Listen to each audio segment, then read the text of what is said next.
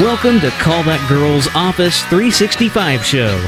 Keep up with Lisa's day-to-day problems and solutions she encounters with Outlook, third-party apps, and Office 365. The learning never ends, folks.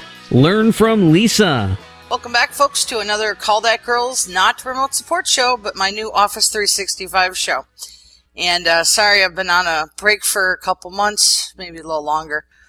If most of you don't know, or you do know, I moved to the Florida Keys for a while to take a little snowbird break and kind of just take a break from Minnesota and figure out a few things in life. And so far, so good here. I've learned a lot about the Florida Keys. If you haven't been down here, there's a lot of bugs and iguanas and things that just run around. And I've had rats and just weird everything down here. It's so different from Minnesota, and it's really been fun getting to know it down here. It's quite the environment, I will say. So, right now they have a big snowstorm in Minnesota, and I'm not missing it much. I want to explain to you all why I decided to switch the show up. Remote support show had about 14 episodes. Did well. I did one about once a month. And, I started finding that my stories in the all killer, no filler section was becoming mostly Outlook and Office 365. And my fan mail was encouraging me to keep telling those stories. Everybody was like, we love hearing it, keep going. And I was thinking about it, and I was like, I'm not really talking about remote support anymore. I did a little topic every week, but it was getting kind of where I wanted to re-energize the show to be for end users and technicians. Because I think the value of what I have to tell, the stories of what I'm saying, the end users can listen and go, okay, yeah, I'm having that same problem. I'm going to call her. Or, oh, she told me how to fix it, and maybe they'll be able to fix it on their own. I try to be helpful that way if I can. So the show is kind of has a new format as well. We're going to be working on, like today I'm just doing a little bit more intro, but usually I'll have the all killer, no filler. We'll do some question answers from people from Facebook, and then I'm going to try to have guests now. And I do have a guest for this show, and I'll announce it later.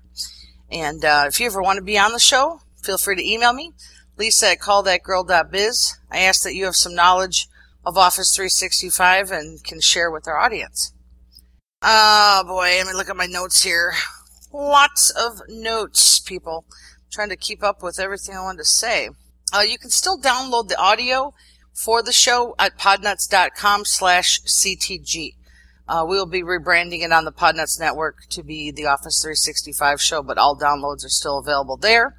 You can also subscribe to my YouTube channel at youtube.com/callthatgirl to get the daily, or not daily, but whenever I post a video, you'll get an alert, or these shows, or maybe who knows what else I put up. We'll see. And if you have any questions about Office or Outlook and you want me to answer them in the show, email me, lisa@callthatgirl.biz. Oh, phone's ringing. I'll leave it alone. Let's see. I also have a new affiliate sponsor that I'm going to be working with, and it is mHelpDesk. I've been working with mHelpDesk now for 5 years, and I really enjoy using their product, and I'll be doing a pitch here and there, so if you hear it, just remember that any affiliation links you click on help bring money to the show, and I'd appreciate that. And let's see what else I have. Well, I'm sorry I'm in the dark, too, because the light above me is super bright. I can't turn it on because then I glow. We don't want to see me glow. I look tan now. It looks good. Looks good on me. So, excuse me just one sec. Looking through the notes. I probably missed some stuff, but I'll catch up with it later. All right. Now, finally, with this show here, like I said, I'm going to try to have more knowledge about Office 365, Outlook, of course, and the show is geared towards end users and technicians. But if you as a technician think, this stuff is way over my head, I don't want to learn it, you can hire me. I do have technical rates for technicians, so you can piggyback on my learning. I can teach you as you learn it, or you can just refer the client, and I do give a commission on those jobs. So a lot of people have been lately asking me to help, and I'm more than willing to help. And I especially want you to learn, too. Okay, excuse me, I'm just so sorry I'm in the dark here, but I can't. Okay, I think I'm ready to move on. My notes were a lot shorter than I thought, people. So, we have I have actually 3 months of all killer, no filler. Almost every day I could make a video of the jobs I've done and how crazy my clients' situations are. It's not the clients, it's the computers and Outlook and how everything works and the office configuration. So when I start telling these stories, the end user, or excuse me, my listeners have been asking for me to say, here's the problem and here's the solution. So I'm going to try to do that manner when I help, or when I talk through these stories rather, so everybody understands. So let's get started. All killer, no filler. My first story today is a client who has a Gmail problem. And years ago when the client set up their email, I think they did it through the free Gmail back in the day for business accounts when they could. And just through years of storing up email, their PST file was actually about 48 gigabytes, which is insane for any Outlook PST file, but especially for Gmail to try to synchronize that in an IMAP situation. I can't even believe the client actually got her Outlook to work. I mean, that's the most I've ever seen. And so she kind of gave me a heads up saying, you know what, we're going to have a problem, blah, blah, blah. And I said, yeah, because we're going to have to move a lot of mail. And I mean a lot of mail. 48 gigabytes is just a lot. So I already knew I was in for a whole day. I warned her, you know, I'm going to be moving mail for all day long. And it really only takes you about, you know, not in real time, about an hour to do the moving and the copy and paste, not the copy pasting, but the copying of it. And I finally got it down to about 12 gigabytes. And then, of course, her Outlook broke. It's like we kind of crashed the whole thing. And luckily, we got it fixed. So let's scoot back a bit. The problem is her Gmail wasn't working anymore. It was too big. The solution is I moved out mail. Now, there's more to the story. So what happened is she had had somebody else work on her computer, and they set up her IMAP as a POP account by accident, but still was using the IMAP servers for Google. So the final problem is that the inbox is getting duplicates of everything, and we found that out after I thought I was all tidied up and cleaned up. So at this point, we just have to go in and make a new account. And now this might not seem like the biggest deal, but if you're dealing with 48 gigs of mail and a corrupted mailbox, you know, because it's set up for IMAP in a POP situation, that's a big problem. So I'm just giving everybody a heads up. The solution is to make a new email account with IMAP, and you're going to get a whole new folder structure that comes down. And at that point, that is fairly accurate because that's what the IMAP server with Gmail actually has in place. POP never matches because POP is a one-time download. Okay? Problem solution fixed. And I worked with this for about 2 days, actually. It wasn't very quick. There was a lot of mail. Okay, moving ahead here, I had a client that had just a broken PST file. So the problem is he couldn't get into his PST. Now, if you've ever worked with Outlook, you know that there's a little tool called Scan PST, which basically you close Outlook, you run the Scan PST, inbox repair, it fixes it, you open Outlook, it works like a charm. That's what happened with this client. Everything was perfect. Well, a new technical snag happened. Next day, his Avast program asked for an update, and it wouldn't update because he had Windows problems, or so they say when he called tech support. So a tech support, who knows where, said, oh, you've got Windows registry problems, you have to go and fix this. What really happened was they were in his computer for almost 8 hours trying to fix all these problems that I didn't see in his Outlook the day before, but it had nothing to do with his Outlook, actually. And he called and said, Lisa, I need you to redo my Outlook. It's broke again. And he told me the situation, and I said, okay, let's do this. I'm going to give you a deal on this because he spent 8 hours not billing clients, by the way, because his computer was taken for 8 hours.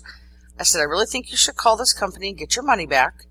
Because, of course, they sold him up on their support plan, which I'm all for upselling support plans. But, see, I'm selling me and my techs, not to some call center farm, gosh knows where, So, anyway, he did come on our plan.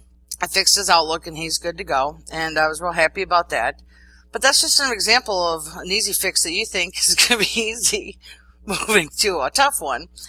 And that's, to me that's an easy fix. And this poor Avast, this issue with the Avast, I think what he did is he just went online and just basically called the number at the top, He knows what he did. I felt bad for the guy, though. But I think as techs, we all have that problem, right? Now, the next big Office 365 story I have is one I've been kind of saving for a little bit here. It's a big one. And this guy, actually my client, his name is Jim. Jim told me I can talk about this situation, about his company too, even, because, he's just a prime example of how things can get overloaded and get complicated. Jim had 20 PST files, and trying to manage 20 PST files that were ranged of 500 meg to, I think, 15 gig. He was saving them on his computer. He had them on external hard drives. He had them on external hard drives that were password protected. I mean, in his Outlook, in his folder structure, was 20 of these PSTs, and it was just scary. Now, before I did the analysis of the situation and saying, okay, how big is each PST, which I should have done, I said, let's just put you on Exchange. This will solve all your problems. You won't need to see all these PST files anymore. And I think that he was getting stressed out with the just amount of PST files. And the thing is that he will admit to this. He knows where every single email is in every one of these PST files, and he knows where to find stuff. I mean, it's in his brain. So it was my job to take those PST files, move them to an Exchange server. But the one thing I forgot, and I think that he didn't understand, was we migrated him to the new server, no problem. We had two snakes. His Gmail exported funky out of IMAP, which we were going to put that in the server. And secondly, those PST files, when you get them into Outlook, they have to upload to the Exchange server, and that takes time. And it takes a lot of time. So it took Jim and I over a week to get all those 20 PST files up to the Exchange server. Now, the nice thing is once they were up on the server, it's on the server. And Jim, I think, found the value of this because his computer crashed 2 months after that. And I said, hey, setting up your Exchange now is just a breeze and just downloads everything. And he was really happy with that. And then he got a new computer. And I said, no problem. It takes me 5 minutes to set up your new email because of the Exchange. Now, he had at the end 44 gigs of data on that server. So I know for a fact that his computer works fast with 44 gigs on the server running through Outlook, and he has no problems with speed or going to find mail because he's always searching those folders, which basically when I imported them in, I made them separate subfolders of his Exchange mailbox. So he still has the same view. He's thrilled, and his company is sportsncg.com. He said to go ahead and tell everybody, and he's a great client. And he is one of those happy people that putting the investment into Exchange has fared well for him. And I try telling people, if email is your life, you have to make it simple because it can get very complicated. So the problem is he had a complicated setup. The solution was I made things simple for him so he could still see everything and not have to worry about these PSTs and opening them and backing them up and just everything because now it's on the server. All right, moving ahead, my favorite words. About 2 weeks ago, this is a good Office 365 story. About 2 weeks ago, I had a client call and say, we've been on Office 365 for a few years, and we've never set it up. And I was like, what are you doing with it? They're like, we have SharePoint and the Office 2013, but we're not doing anything else. And I said, wow, okay, so we need to do a migration. And they said yes, because they had certain needs that they needed the server to work for with all of their accounts. So I quoted them. Initially, they had a list of things that they wanted done, but I said we couldn't do those until you put your domain on Exchange. They were using the free, not the free, but the, domain.onmicrosoft.com accounts, which is the default that Microsoft will give you until you migrate it to your own domain. So a lot of people, I think, are actually out there using Office 365 with the On Microsoft as their email so they can do things in it, but they don't understand that they need to do the migration part, which takes it to their domain level. So then they can actually use their real email. And so the problem for this company was they called in with a whole bunch of problems, and I quoted a 4-hour ticket, and then I said, oh, whoa, you're not on your domain exchange, so now we need to do a migration. And they were thrilled to find out I could just do it all in one shot. I did it all in the morning. I got everything migrated, and their little tiny needs that they had were all fixed up, and we got it all done. So you as a technician need to pay attention. A lot of times when people say they're on stuff, they're really not. And for end users who are listening, if you're using that on Microsoft.com and trying to manage your teams and everything on that, you can migrate that to your own domain so everybody can just use their own regular emails. Oh, I'm sorry, it's so dark in here. I'm still trying to see. Let me see here. Problem with iCloud and Outlook.com. When do those happen? Never. I think I've had 20 jobs with those problems in the last few months. If you're an end user using Outlook.com and you're having problems, I'm just going to recommend that you get off the iCloud. It's just highly not recommended. And I'd say if you're a business, invest the money into a migration to Exchange. Because iCloud is just basically a third-party app that can break, and it's sometimes very difficult. Outlook.com is a free version of Exchange, pretty much, which the problem with the Outlook.com is nothing for the most part, except with calendars and people needing to accept invitations from Outlook to default to the Outlook.com calendar, which is a problem. You can get it to work. It's just technically very interesting, I'll put it that way. So if you're on a POP account with Outlook, you can get Outlook.com to be the default easy. If you're on IMAP, it's difficult because IMAP runs a different kind of email structure. It runs an OST file, and it just is complicated. So I'm going to start with this. The problems are people on iCloud and Outlook.com. They want to use it as a third-party app to sync, but they have problems, things break. The solution is Exchange, of course. I'm just going to say it again. But anyway, the solution is technically it's difficult, and the solution is Exchange. I don't even know what to say about that.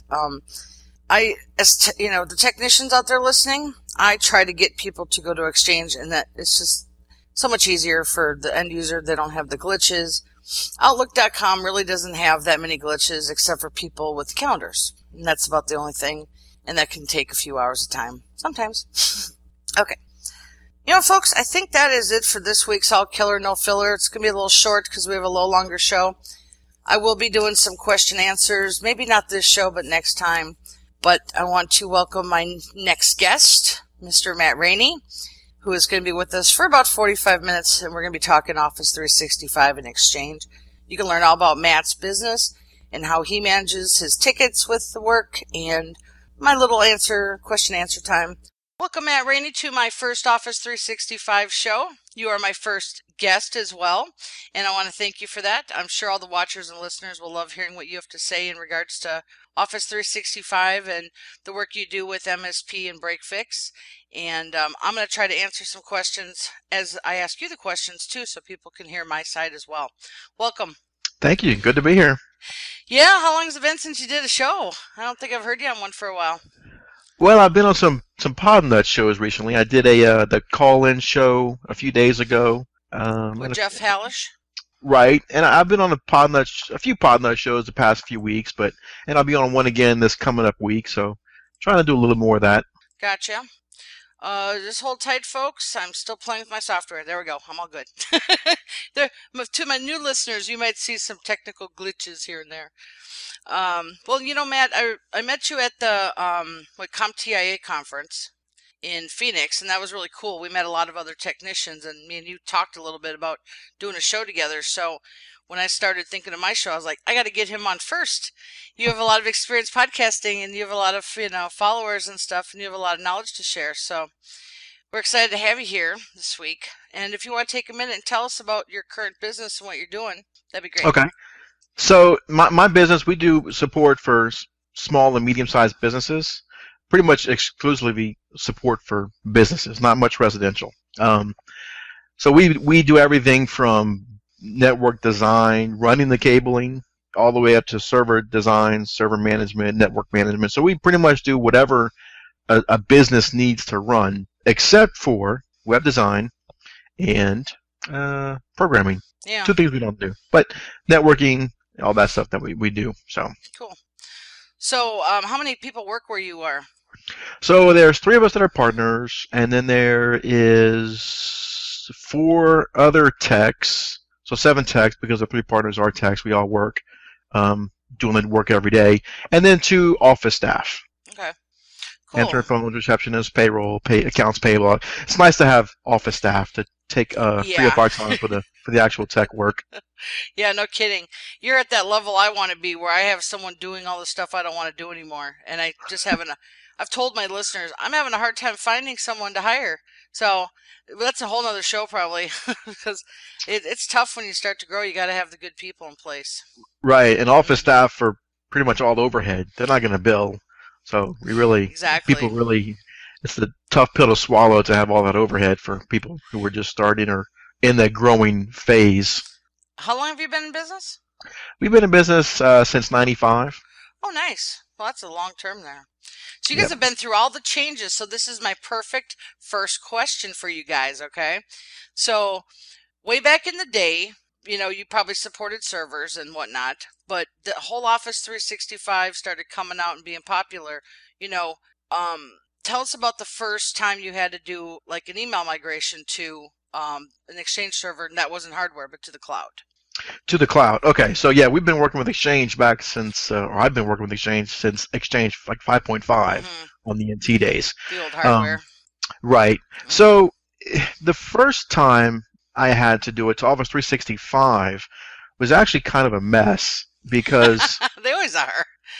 Well, and it wasn't the Office 365's fault. What happened was the client had their mail, I think it was a POP server somewhere, and they had that for years, but they had problems with it. So the people who managed their mail server said, look, let's switch it to this mail server. This is an IMAP server.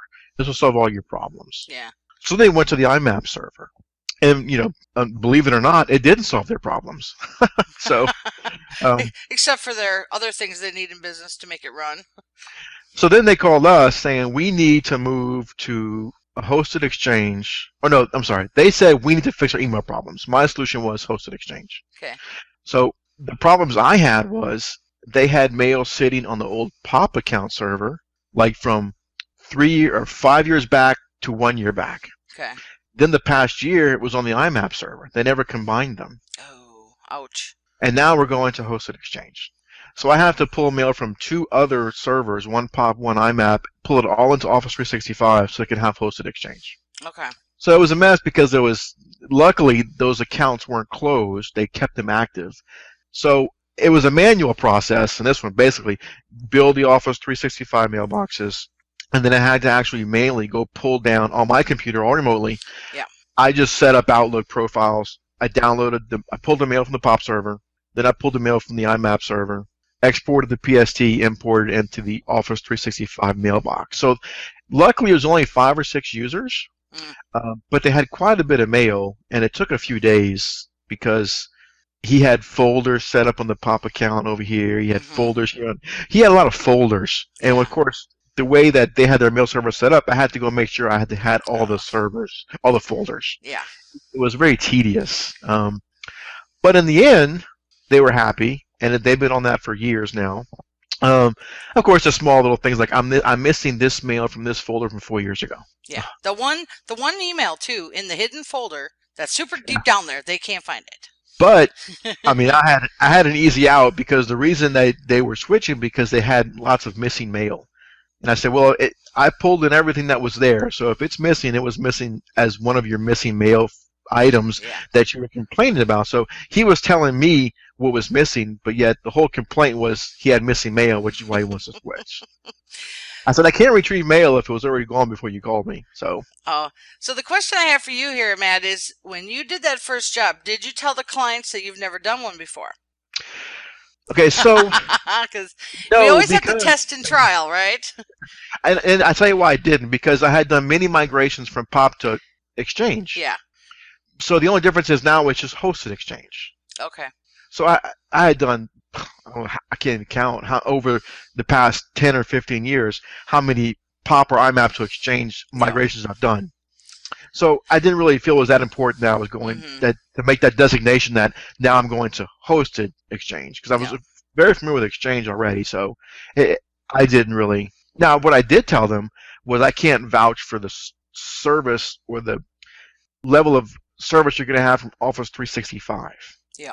I said, this is a new service. Oh, yeah. Microsoft is trying to get into this field. They're pushing everybody to it because they got rid of Small Business Server, right? Yeah. So now there's no Exchange built in on site. So if you want it, you got to pay more. So they're putting resources into this, and I'm assuming it's going to be good, but I can't vouch for what you're going to get when you're on there. I can move you to it, but after that, it's out of my hands. Yeah.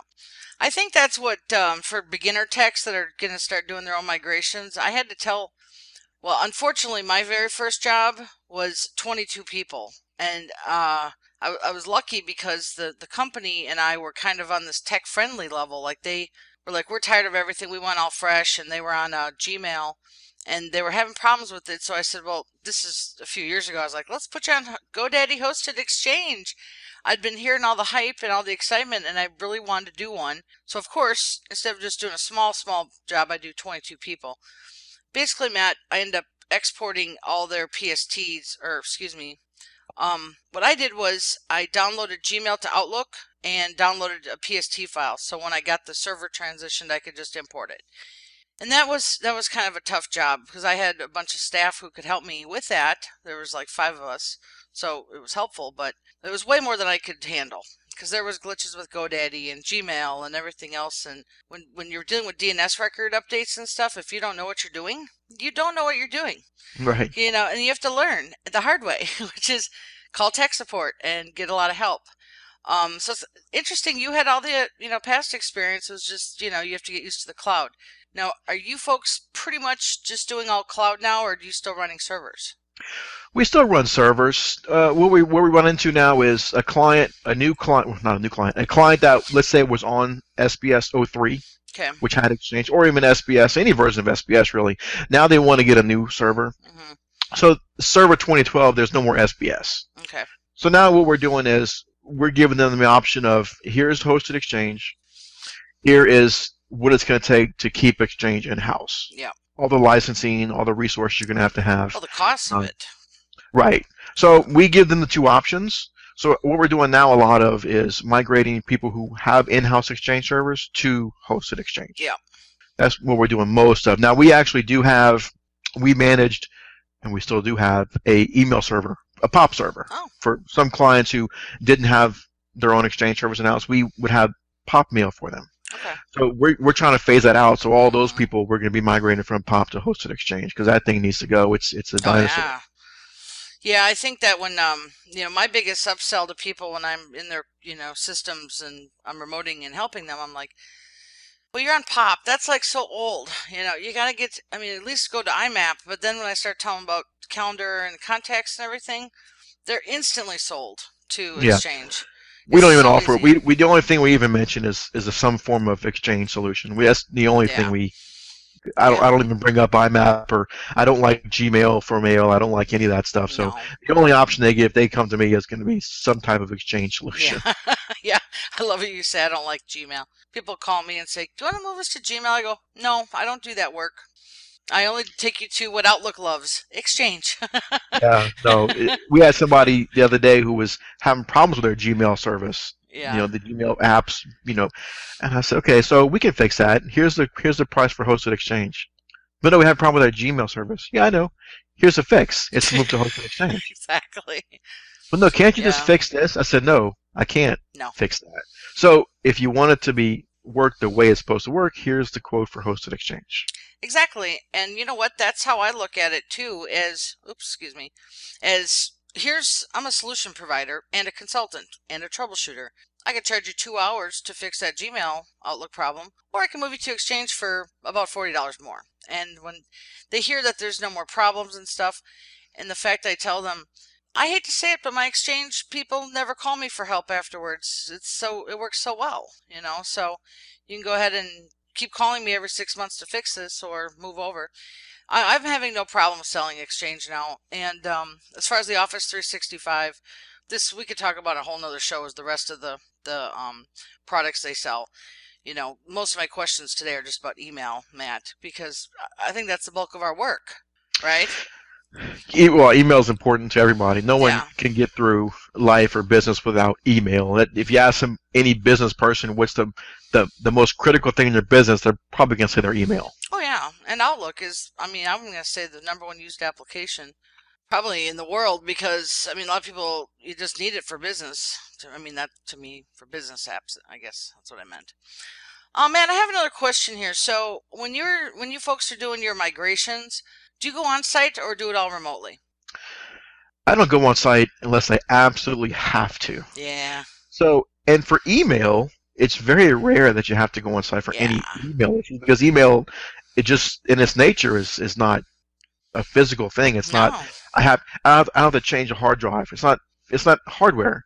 So no, it's all remote stuff. Yeah, I think a lot of people think like when they call me and say, "I need you to be on site for this," and I say, "Well, there's no need.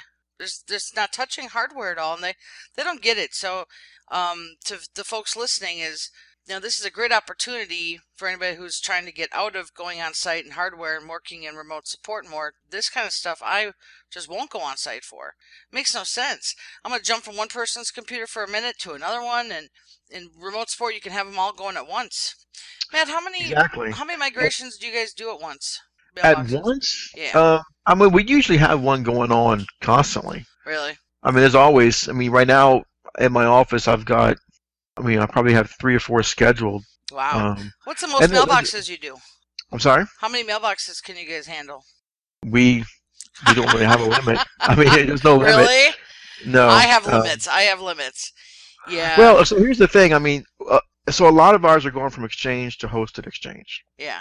So there's the thing we use from Exchange to Code2. Have you ever heard of Code2? No.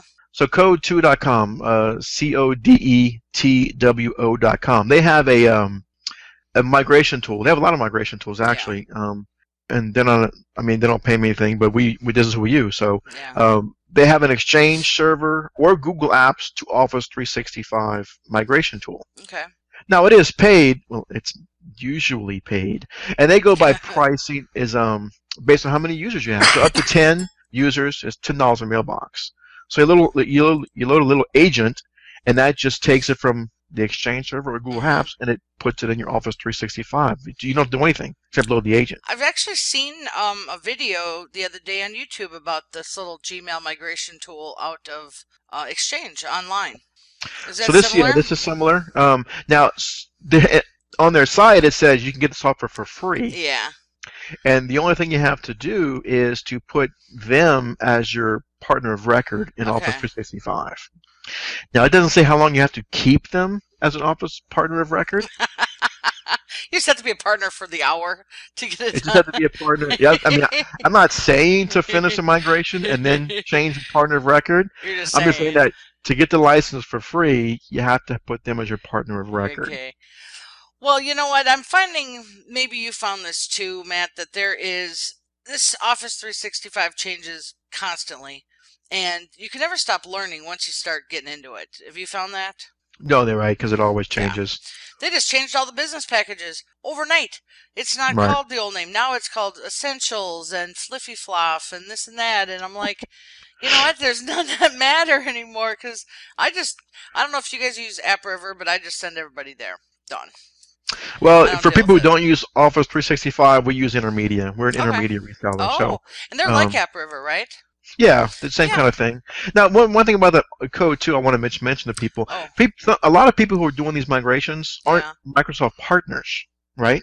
Like AppRiver and Intermedia? No. Well, like Bob, who has Bob's Computer Shop, right? Okay. Bob may not be a Microsoft partner.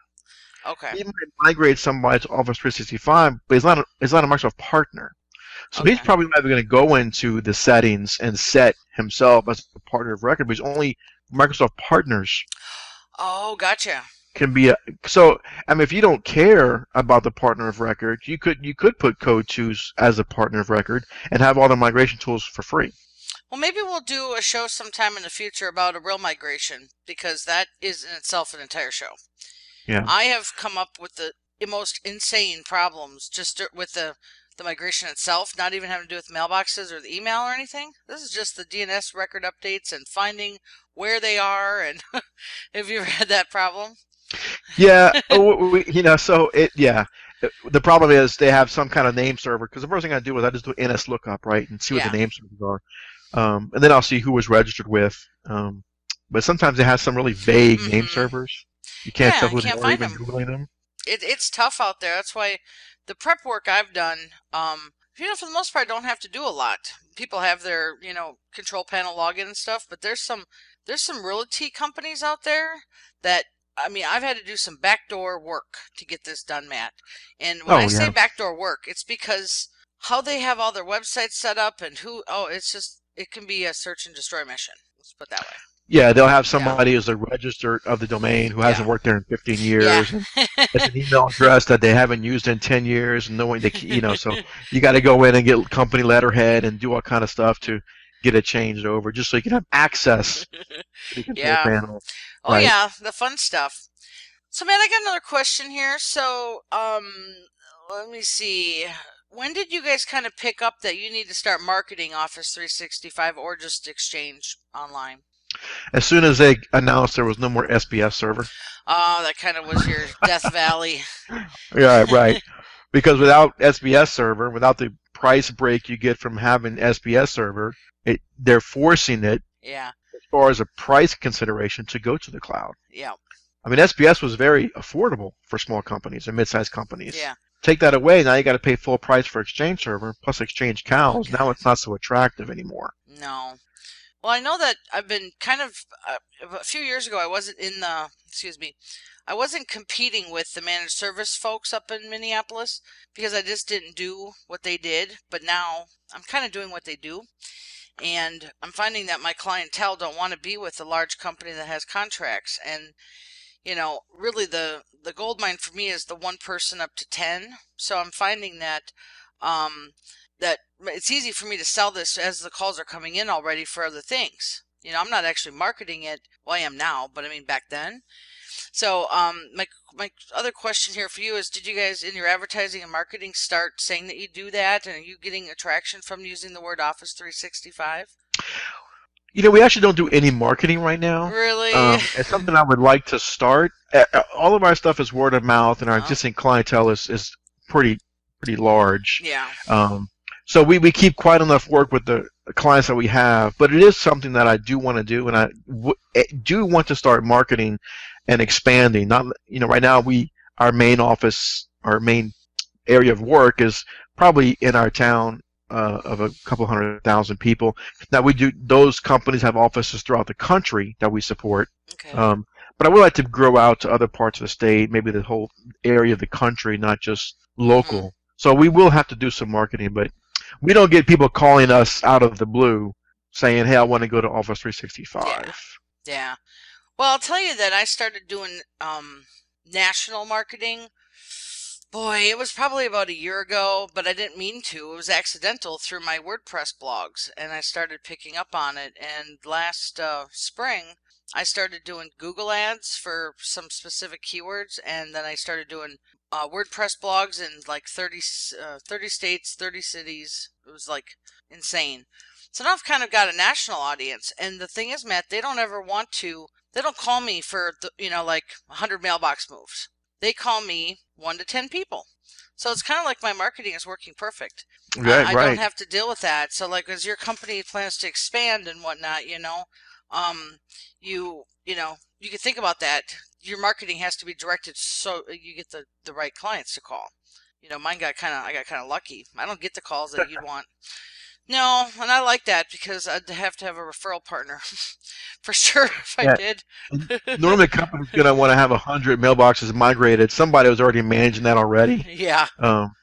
But even with that, though, if I was talking to some marketing people, and they said that a lot of these companies, even with large companies, were outsourcing the work because they might have in-house IT people, but they don't have time to take on a migration. They're working on other stuff. So even these companies that are large with their own IT people, if you find them, you can get this stuff outsourced and do the work yourself. Yeah, I think so too. And I think that I just got a call from a big university that said, look, you know what? They want you for 9 months. I go, I can't do that because they wouldn't pay me enough. And I'd have my own clients I have to support anyway. But that's what happens when you start getting out there. People, they start finding people, and there's going to be so many of us techs out there that do different levels of work. You know, it's in the next year, I think we're going to see a lot more of it, Matt. Like definitely. So they wanted you to work for them for 9 months? Yeah, as a contractor, because they found me through LinkedIn. It said Office 365, and the guy liked my, profile, which really was, I haven't even updated it for Office stuff too much, but it was a 9-month contract. But, I just said I can't leave my own company to dedicate to that, So, but I mean, as you get the word out, any technician that starts offering Office 365 in general is going to get the weirdest calls for different things, and, Right. I like saying no to some things. That makes me feel good. And he was like, "Are you sure?" I go, "No, I'm doing fine. My company's okay. I don't need a contract." So, man, what Office 365 packages is your company selling right now? Like, do you do support for SharePoint, OneDrive, Yammer, blah, blah, everything? We have, mostly it's the basic packages for that, just the email. Okay. So it's like the $4 a month one. Yep. Do they even have the $4 a month one anymore? Did they bump it to $5 I think they now? changed that. So yeah, it'd be the $4 one or a $5 one. Now we do have one client that does a lot of that does hosted SharePoint. Oh, okay. But they actually have in-house Exchange server, but hosted SharePoint. Gotcha. Now I'm and of course really for that you confused have on to do that a stuff. single sign-on server. So there's a single sign-on server to sync passwords across, so they can log in with their SharePoint, hosted SharePoint with their domain account. So, Excuse me, Matt. Uh-huh. Sorry. I have been finding that the clients who buy the Exchange and SharePoint and okay, this is just the more the confusion of Microsoft's marketing is. What I buy through AppRiver is totally different than what they sell on the website. So a lot of my clients will buy Exchange and SharePoint and Link for $7.95 a month. That's all they get. But if they want the Office 2013 suite, then they pay $14.95 a month. It's kind of like their own built-in Office 365 plan, Does that make sense? So AppRiver is selling Office 365, so they're taking some bundle and doing add-on and then bumping it up for the support. So there's a problem with them. Do you call AppRiver? Well, here's what I love is that I don't want to call Microsoft ever. I've said that on my shows. So AppRiver is a vendor, and they kind of, I think, created their own bundles. Yeah. So when I tell my clients, I say, now look, if you have a problem with your SharePoint or your Exchange or your Link and you need support, you call AppRiver. If you need me to do your Outlook work, you hire me to do that because AppRiver won't help you with Outlook. They're not Outlook specialists. They're, Office 365 specialists. So it really, the support is cut real clear. I tell people, call them, and then you call me for this. And AppRiver has a really fast turnaround time, so I'm satisfied with that. Now, when I go out and look at the packages Microsoft sells, I am so confused because I don't understand how to even sell that to people. There's 3 different packages that are the same, but they're all different prices. And I do a lot of SharePoint support. Quite a bit, actually, and OneDrive. So I'm looking at this like I just keep with what works. Now, I do get calls, Matt, from people that have already bought Office 365, and they're pretty much in a hot mess a lot of times because they don't know what they're doing. Microsoft isn't helping them, so they call me, and it takes 4 hours to straighten everything out sometimes. I'm a consultant at that level. Right. And I'm looking at the plans online, and they're different from when I've looked at them last time. They always change, Matt, and I am not kidding. They change. Now, I was going to make a Office 365 video training module. That'd be good for a week. Yeah, it'd be good for a week, and I learned that the hard way because I said, I'd rather just do YouTube shows on it and just update people with things I learned. You can't keep up. They changed all 3 of them dramatically too, Matt. Like, dramatically. With even the essential one thing stuff. I noticed is the user maximum. There used to be some plans that had user maximum of 25. Yeah, Now it's like 5,000. Now, anyway, so now the looks like the business ones are minimum user maximum 300, and then it goes to enterprise unlimited. Yeah. So the entry plans were up to 25 users, which for some people is not good because unless they have to really plan their growth, and Yeah. if they don't plan their growth right, I've had customers say, "I'm going to have 10 employees and that's it." Now they have 300. Yeah, and guess what? Those people, they know they're never going to grow their company to that level. Now, AppRiver even has, they used to, I think it got changed now with their packages got changed too because of Microsoft changes. They actually said now it isn't 25 users minimum, now it's like 300, I think he said. Yeah. And I'm like, okay, I just sell under 10, so just tell me what to sell.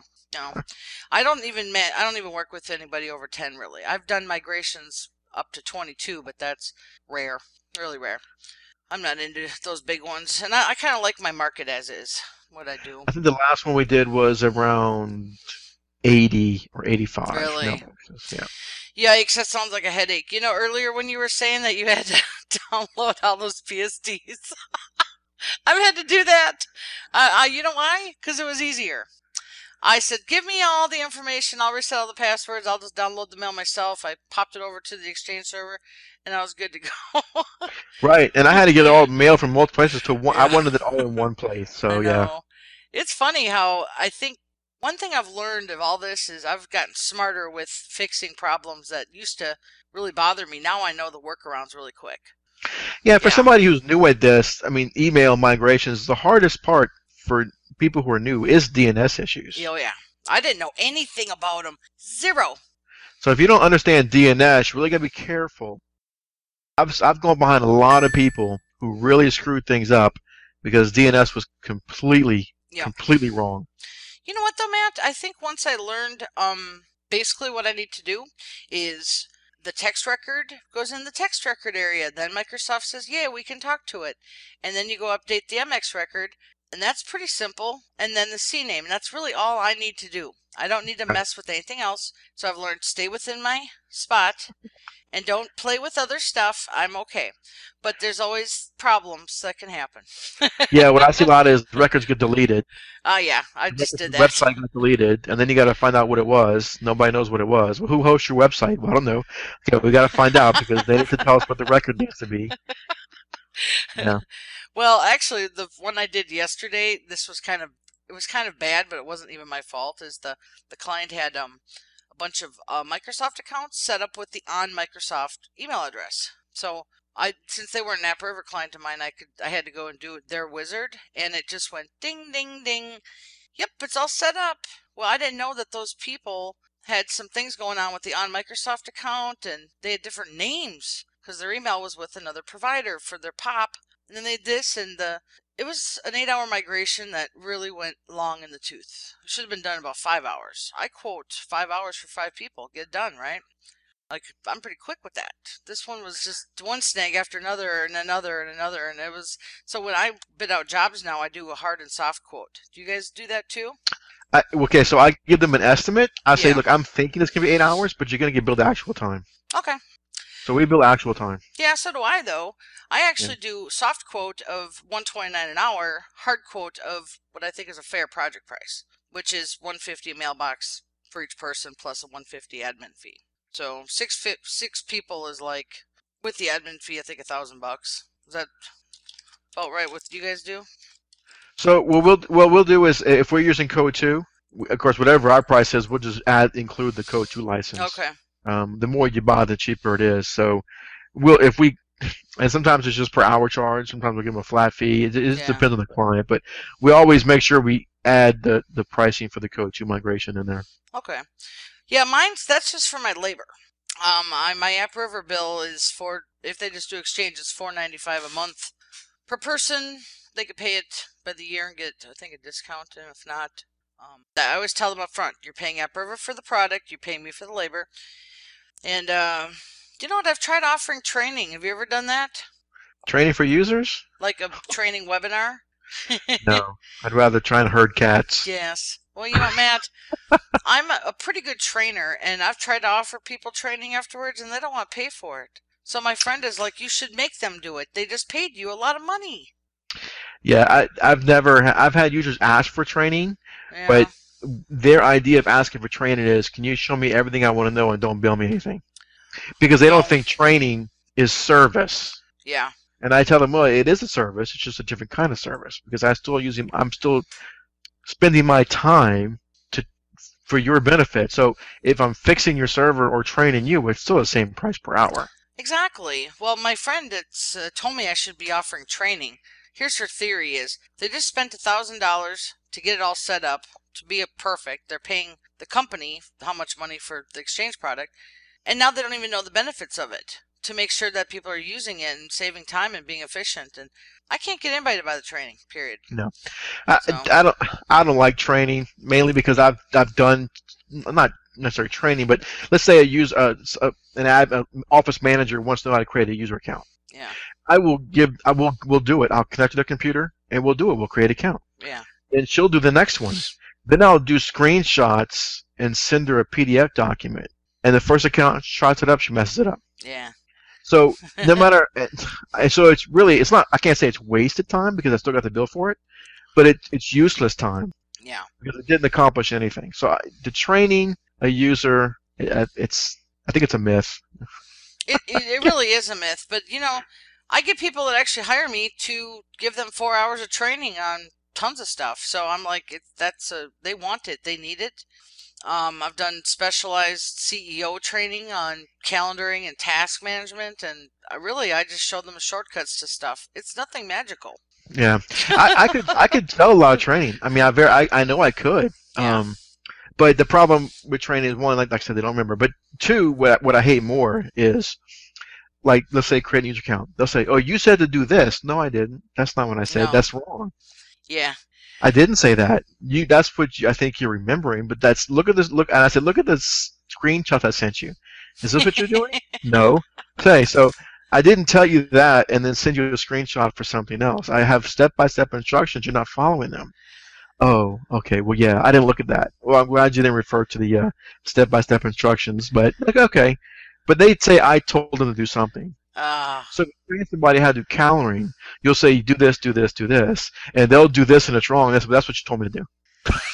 Exactly. Well, I've learned also when people call and say, look, we're looking for group training, I say, I don't have cookie cutter training anymore.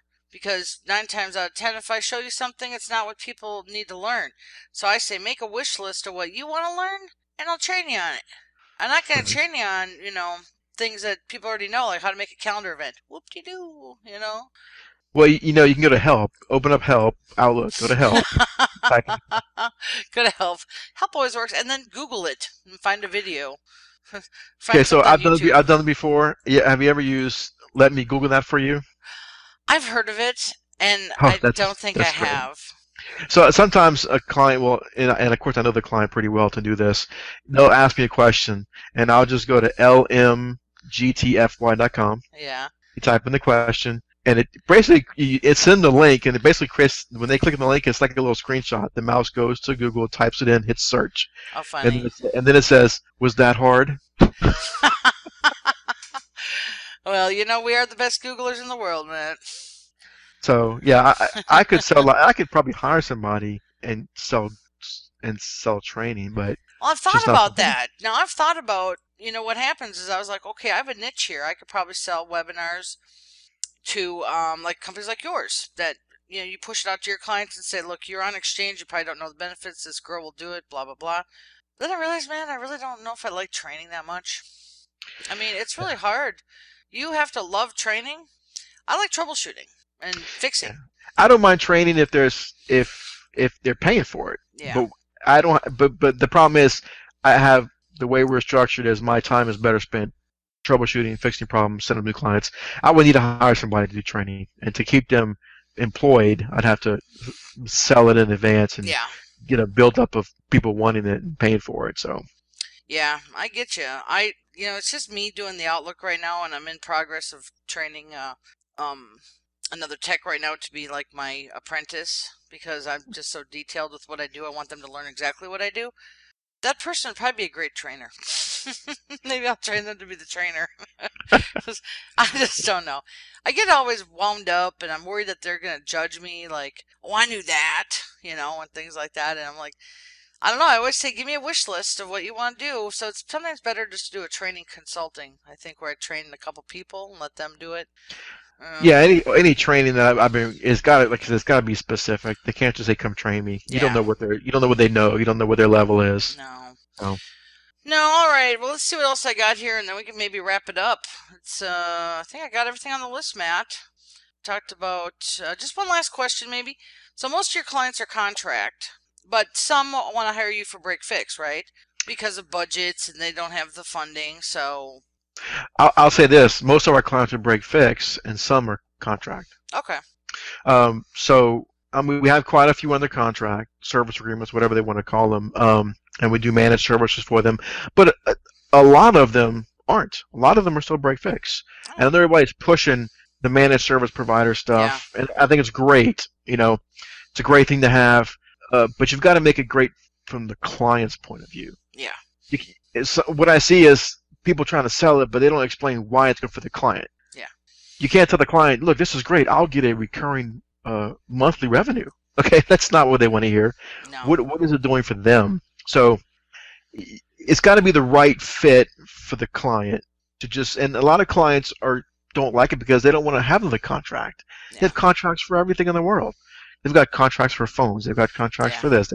So it really just puts the client off, especially if you meet a new client and the first thing you do is say, here's an agreement for you to sign for 2 years. Yeah. That's how I win a lot of them, because I already say to my clients calling in, I go, I bet you just went out and got some quotes and they're all 15 to 20 grand a year. And they go, yep. I go, well, I can give you everything you need, including the exchange migration and daily monitoring and online backup and a prepaid ticket for under 3 grand. And that'll last you even past a year. I think I win when it's right, the price is right, and people don't look at it like as in, so they want support too. I think support's really important. Yeah, and the managed services are great, but you have to know how to. Some people just don't structure them correctly. Yeah. You've got to offer a value that they perceive as a good value for the money. Yeah. Not just pay me $1,000 a month and I'll take care of them when you call. Mm-hmm. That's not really what MSPs are supposed to be. They're supposed to be, we're going to monitor your network, we're going to be proactive and do updates, and we're going to do this and that. And for that, plus when you call, we'll take care of you. Mm-hmm. And I see a lot of people doing MSPs, they just think, I'm just going to bill you $1,000 a month and you call me when you need me and I'll come do what you need. Yeah. But that's not what it is. And that the client sees no benefit in that, because if they didn't call you for a month, what do they pay for? Exactly. I mean, so managed services should be, we're going to do all your backups, we're going to monitor your backups, we're going to provide hosted exchange. You could roll your Office 365 price into it. I mean, you could do a lot of things to make them have it perceived as more valuable. I know, and I do not do any payments for the Office stuff, because as a break fix person, I'm just going to say this word lightly, is they'll let me go after a project and I'll never hear from them again. And it's not because I did a bad job, it's because I'm doing this kind of break fix fast project. Done. See you later. And I check in and say, hey, how's it going? They're like, good. I'm like, do you want to buy a prepaid ticket? And da-da-da-da. They're like, no.